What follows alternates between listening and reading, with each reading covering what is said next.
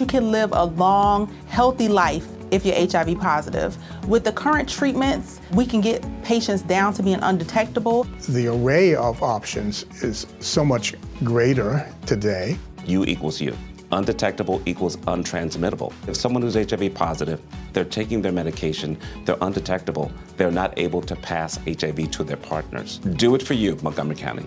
Your HIV treatment is their prevention. Get more information at doitforyoumc.org. Jazzcast Pros.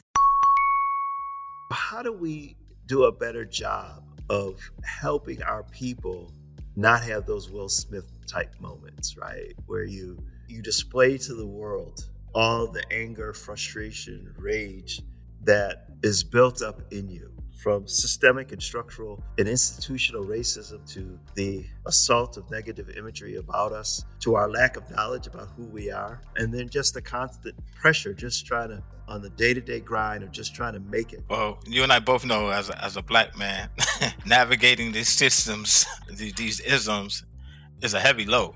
We have to own and validate those experiences. A lot of times, one of the things that we're seeing is a cry for help. It's folks acting out. It's not necessarily what's wrong with our community, what's strong within our community. That's really what I see. We can't allow television and Facebook to define what it means to be a black man in America. Welcome to Igniting Hope Radio, where we realize the differences between equity and equality. Here at the Buffalo Center for Health Equity, quite frankly, we don't want equality, we want equity. The only way to change hearts and minds is through emotional engagement, to get people behind it, and continuously support the concept with facts. This is our aim and our mission weekly as you join Pastor George on Igniting Hope Radio.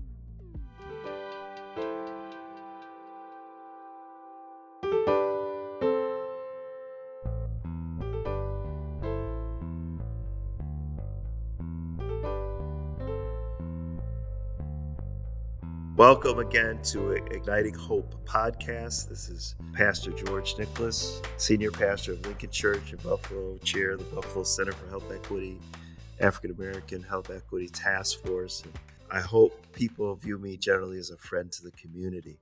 Today, we're going to really be talking again about what's going on in our minds and in our hearts and in our community. Recently, we have continued to see an uptick in suicide in the African American community, especially amongst our young people. And just by talking with folks as we begin to transition to this next level of the COVID-19 crisis, where we're not out of it completely. There's still people that are getting COVID. There's still people that are getting sick from COVID. Recently, this country passed the 1 million mark, that over 1 million Americans have died of COVID-19. And as we begin to start looking at the data, we're finding that many of the deaths came from people in our community, people who were older, people who were poorer, people who had less access to health care. And just that whole season of trauma is really weighing heavy on many of us. One of our friends that is close with us, Stan Martin, who leads the Hope Buffalo Project, Project Reach, project that's funded out of Chickatelli and Associates, and just has done some tremendous work in reaching into the community and sharing information and connecting people to resources. As recently as the last week, was out in the community with other young people and volunteers and cleaning up, just literally cleaning up the space in which we live. But one of the things that Stan and I talk often about is just what's going on emotionally with our people as we deal with this season of trauma. And just being Black in America is a traumatic experience. And how do we push through and break through on that stigma of going to get help? And so, Stan, as you move around the community, and first, welcome to our Igniting Hope podcast. And if you're listening, please share or like our podcast. And if you want more information about our work at the Buffalo Center for Health Equity, please go on to our website at buffalohealthequity.org. So, Stan, what are you seeing? Just in the conversations and what we're seeing, how do you see this pandemic and just the current condition of Black Buffalo? How do you feel people are processing this and dealing with this? Thank you, Pastor. It's a pleasure to be here. And, I certainly consider you a friend and a brother, of mine who I hold dearly to my heart, not just about the work, but about who you are as a person. So thank you for the opportunity to be here with you today. In response, to the question, I see a lot of, I see a lot of hope. I see a lot of despair as well. It's a very complex issue, when we're talking about mental health and we talk about COVID and some of the other things that we're faced with as a people, where oftentimes, we quickly learn not to talk, not to feel, not to have discussions. And that places us in isolation. And that's certainly one thing that COVID has done over these last almost 2.5 years. So I think that because of the isolation, and we're not we're not talking about these issues, we're not trusting one another to make ourselves vulnerable to identify solutions, then issues itself exasperates themselves. I'm the only one, or why is this only happening to me or to my community? I see a lot of hope, but also I see a lot of despair, as well. And it's not necessarily what's wrong with our community, what's strong within our community. So I'm sure we're going to get into that, but that's really what I see. It starts as simple as let's clean up, let's have that self pride in our community, our homes, and where we live, where we work. That's where it starts at, and hopefully that builds momentum to have those conversations and to empower folks to say that there is something that I can do, and to reach back and share with others. You know. You kind of brought something up and in terms of perceptions and the things that we emphasize, and not focusing on what's wrong, but to focus on what's strong. And that's not to ignore some of the real crisis that we're having as a community. And it made me think of this image. A lot of attention was made on the act of violence that Will Smith perpetrated against Chris Rock at the Oscars, and that kind of dominated the narrative, right, about the whole event. And people kind of trying to layer, Will Smith's behavior upon all black men and all this other stuff. But simultaneously, during that same ceremony, right, Samuel L. Jackson was given a Lifetime Achievement Award, right, for all of his work. And there's a beautiful moment where Denzel Washington and others, really embracing him with great pride and with his achievement, right?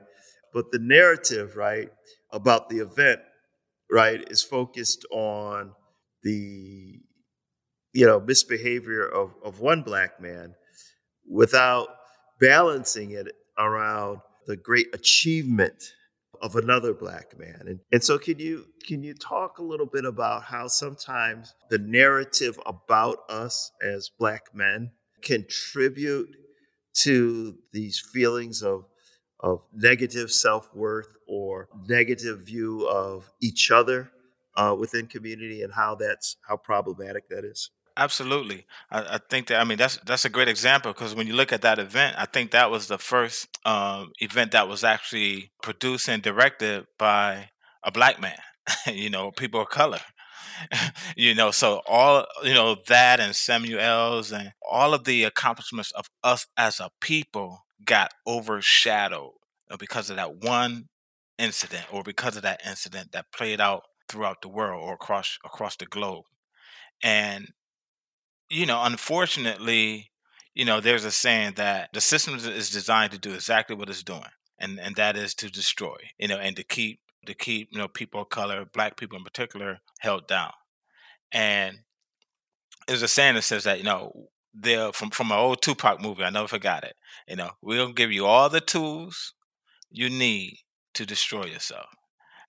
So we have to be aware and be conscious of that narrative, and not allow ourselves to get caught up in the mix, to be, contributing, to that, and to really amplify and tell our own story, and I'll be quite honest, I think that we as a people, some of us don't know our own history, don't know our own story, and we're still dealing with maybe even some self-hate, some perceptions of who we are, as a people, as a person, as a community, and we have to deal with those root causes of how did we get there. And once we deal with those root causes, then we can truly roll up our sleeves to say, you know what? Now that I'm woke, quote unquote, how do we now go forward? Don't stay there. Now how do we move forward to not only uplift myself, but my entire race, my community, for generations to come. Why is it so easy for us to believe the worst about us? I mean, how have we been so conditioned and to view ourselves in such a way that whenever a narrative comes out about us that's negative, right? Why is it so easy for us to believe it, embrace it, and not only believe it and embrace it, but to repeat it? Because, in my opinion, I'm speaking from my opinion. My experience is that it's because when we look at the media, when we look at what's been advertised, tell a lie to your vision, television. What do we see? We see those images, those false narratives played out, not just on TV, but then even in our community when we're walking or driving through or what have you. We see those reinforcements, those conditions that perpetuate that narrative, and it then allows us or prevents us to some degree not to see ourselves more than that. And so we cannot underestimate the combination of forces that are at play here. This is the playbook. So then it's reinforced when we go to the doctor. It's reinforced when we can't go to the grocery store and get quality foods or services. It's reinforced when it's transportation. When we look at the bigger picture in the larger context, we're perpetually seeing systems that are designed to make us feel inferior. And if we don't have the resilience to say, I am more than that, we are more than that, that becomes an issue. That becomes a heavy load. And you have to, look at surrounding yourselves like who am I talking to? Who am I talking with? Once again, having these conversations. These aren't conversations that are typically had at the dinner table, and most dinner tables, in my opinion. We have to dismantle. We have to dismantle all of that. Right. So the great Black author and great American author, James Baldwin, he said to be a Negro in this country and to be relatively conscious is to be in a state of rage almost all the time. I confess that there are just times, man, when I just think about the condition of our folks, the hell that we got to go through, just stuff that just unnecessary stuff. And then it just brings up just that rage. But I'm an older guy and I'm able to process it pretty good. But what happens is with a lot of our younger people who have that perpetual state of rage, they have not been given the tools or the community support to be able to process it in such a way that the end result of it is not, violence, aberrant behavior, and others. So how do we do a better job of helping our people not have those Will Smith type moments, right? Where you display to the world all the anger, frustration, rage that is built up in you, right? And that you're in such a state where you're not even aware of your surroundings, you're not even aware of the consequences of your actions, but you just have this absolute desire or instinct to act out in that rage. How do we help our folks through this? Because it's real. And Baldwin said what he said in 1961, right? And so now we're here in the year 2022, and we're still dealing with a lot of that same state of perpetual rage. All right. Well, you and I both know as a Black man, navigating these systems, these isms is a heavy load. DNA has memory. DNA has memory from the first time that we were brought here. And we have to get to a point where as though we're looking at or having these conversations, not why are you acting, or behaving a certain way, what has happened to you, what has been your experience, and be able to listen and lean in a non-judgmental way, and really get to those root causes. We have to own and validate those experiences. A lot of times, what are the things that we're seeing is a cry for help. It's folks acting out. And once we get to that, in terms of looking at it from that particular lens, then our response will be proactive and not reactive. So when we're seeing these mental health challenges, we know that a lot of it is produced by the society or the environment in which we live. One of the sad things that we see is in our community, there's a lack of services, a lack of resources, a lack of culturally competent, where there are great people out there like Aaron Moss and others who are doing yeoman's work, agencies that are doing the very best that they can to provide support for folks who are dealing with these challenges. But the reality is there's just, one, there's not enough services.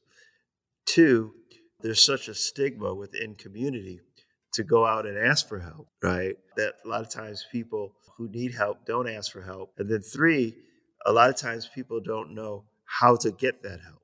How do we begin to better construct a community of care when we know the reality is, from systemic and structural and institutional racism to the assault of negative imagery about us, to our lack of knowledge about who we are, and then just the constant pressure, just trying to stretch our dollars to meet the needs that we may have within our lives. I think we have to construct and build a community of care for our people, because in spite of, and as you said, there's a lot of good that's happening, but the reality is there's a lot of folks that are struggling. And they're struggling not because they're bad people. So I want people to very clearly hear this. We're not talking about othering folks. I'm talking about folks that just on the day-to-day grind are just trying to make it, just need some help, processing just the stresses of life, the anxiety and trauma that we face on a day-to-day basis. How do we begin to construct this kind of community of care so that we can help ourselves a little bit better? Right. No, great question. I think that Buffalo's known as one of the things, other than chicken wings and the Buffalo Bills, we're known as the city of good neighbors. And I think we have to be willing to be informed and to educate ourselves, about this topic, about this subject matter. It used to be a point in time where, as though, if someone saw me doing something, they would call my parents before I got home, or my neighbor, or what have you. We have to have that community of caring, where, as though, it's not just the Martins family issue, it's our issue. Or it's not just, the Martins child, that's our child. That's our family member. That's our loved one. That might sound aspirational. However, once we begin to have empathy for others, and build that community of caring, whereas though no wrong door as a solution for us to pursue collectively, then I think that we're on that continuum. Why is it that, if I have a family member or a friend or someone who I love and care about, that I have to think twice, 3 or 4 times, if I know that a loved one has a mental illness or a serious mental illness, before I call the cops, or before I call, the ambulance, for services? That is our reality. That is our dilemma, that we face constantly in this space. Am I doing more harm? Am I helping, or am I harming that individual or escalating the situation? So we have to address, these issues at the individual level, also at the community level, and then also, at the systemic and policy level as well. I think the National Suicide Hotline, we need to make sure that we have that information, at hand and readily available. And also, for those locally, who are working in this space, being able to refer and link and follow up and hold those, accountable for the services, that they're providing. If I make a referral, to a particular agency or to an entity, then I should follow up and see, hey, how did that experience go? How did they treat you? Did you feel listened to? Did you feel heard? Did you feel respected? I know oftentimes people, when they're seeking help or trying to get services, they don't feel respected. They don't feel treated with dignity, as a person. So I think those are just some of the things that we can do as a community collectively to address some of these issues. And we're not making this stuff up, people. No, not at all. When you look at African Americans, we make up about 12% of the American population, but we make up 20% of the cases where there's a major depression disorder. So about twice our population. Very conservative estimations say that about 10% of Black men are dealing with depression, and I would argue that that number is probably a lot higher. In 2019, the second leading cause of death for Black men ages 15 to 24, not cancer, not automobile accidents. The second leading cause of death was suicide. And so we are in a crisis. And then when you layer that with the over-policing of our community and the mass incarceration of Black men, well, data shows that about 50%, about one half of the Black men in prison systems right now suffer from some level of mental health issues. Right? 50%. So when you think about the length of stay in prison, in and out, the over-policing, the mass incarceration of our brothers, many of them going into the system with mental health challenges and then being released back into community, and usually into our community, without the proper treatment, without the proper support. You can see how this is just a cycle for disaster. And if we don't talk about these issues, and if we don't begin to assemble the kind of community of care, then we will see more and more acts of violence, more and more acts of self-harm. Because going back to the imagery of Will Smith and Chris Rock, there was nothing funny about that, folks. Nothing. It was an act of violence, which symbolized the anger, rage, brokenness of one brother who seemingly had everything in the world, right? But something within him, right? And we have lots of brothers out there that are just wrestling and struggling with these inner thoughts about themselves. And so it's very important, community, that we break the stigma. We get our husbands, our brothers, our sons, our nephews, our buddies, get them the help that they need. And we're focusing on today just about Black men because it's Stan and I talk, but certainly a lot of the data shows that our sisters are struggling as well. But one of the things that a lot of the sisters struggle with is the struggles that their brothers, their husbands, their fathers, right? It create, you know what I mean? And so it's all connected.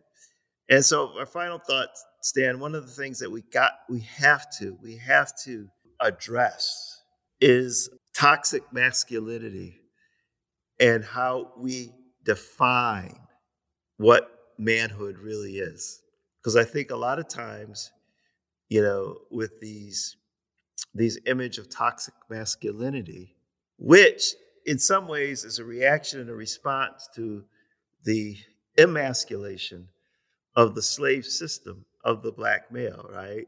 In the time of enslavement, the Black male being helpless to protect his wife, his daughter, his mother. So now there's this almost a reaction and response to that kind of those generations of trauma and abuse to create an image of almost toxic masculinity, which can cause a lot of damage. Well said, well put. And I think that when we're talking about masculinity, you hit the nail on the head. Being able to protect my family, others, my loved ones, and being able to provide. Those two things, are essential. And I'm doing those things in a way, in a manner that not necessarily causing harm to myself or to no one else. I think that's important. I mean, because we can't allow television and the media and Facebook, and these other networks to define what it means to be a Black man in America in today's world. We can't. We cannot allow that. We have to peel that back and have these real conversations, and be actionable.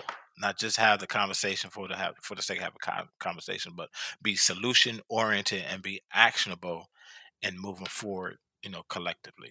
Stan, thank you so much for taking time to be with us today. We're going to have you on again. And, we thank you for all the great work you're doing through Project Reach and addressing the issues of how, the media is trying to entice and continues to big tobacco to entice our people into smoking, and which does just terrible harm to our bodies, and attacking the issues around menthol, cigarettes, and looking at the issues that, the infrastructure issues within our community, addressing issues around teenage expressions of their sexuality, and how to keep our young people safe as they learn about themselves as sexual beings. Really encourage our people to begin to think about things that maybe they hadn't thought about before, or if they have thought about them, to begin to think about them in a different way, so that at the end of the day, as you said, rightfully said, Stan, that we can be solution oriented, and there are solutions. There's no problem that we as a community face that there's not a solution for, and there's no solution for our people that is not within our people. So this is Pastor George Nicholas for the Igniting Hope podcast. Been joined today by Brother Stan Martin, Ciccatelli and Associates, and just many hats, but most importantly, just a friend of the community. And so we love you here at the Buffalo Center for Health Equity. And if you want more information about our work, please go onto our website, buffalohealthequity.org. And then when you click on to one of our podcasts, make sure that if it's something that was a blessing to you, make sure that you like it and share it with your neighbors. So until we meet again, this is Pastor George Nicholas signing off for our Igniting Hope podcast.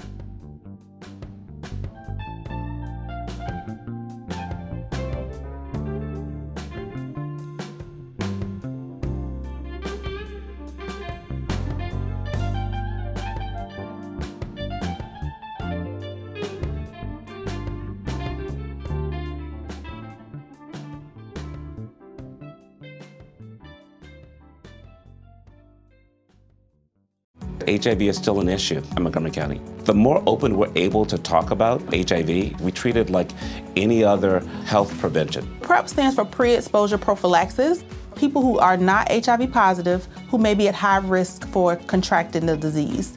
This is a good choice for you. It's just a way for you to sort of take control and say, I'm going to do this to protect myself. Do it for them. Do it for you, Montgomery County. Learn more about PrEP, the HIV prevention medication. Visit doitforyoumc.org. Peloton's best offer of the season is here. Get up to $300 off accessories when you purchase a Peloton bike, Bike Plus, or Tread. Choose from a variety of accessories, like our cycling shoes, a heart rate monitor, non-slip grip dumbbells, and more.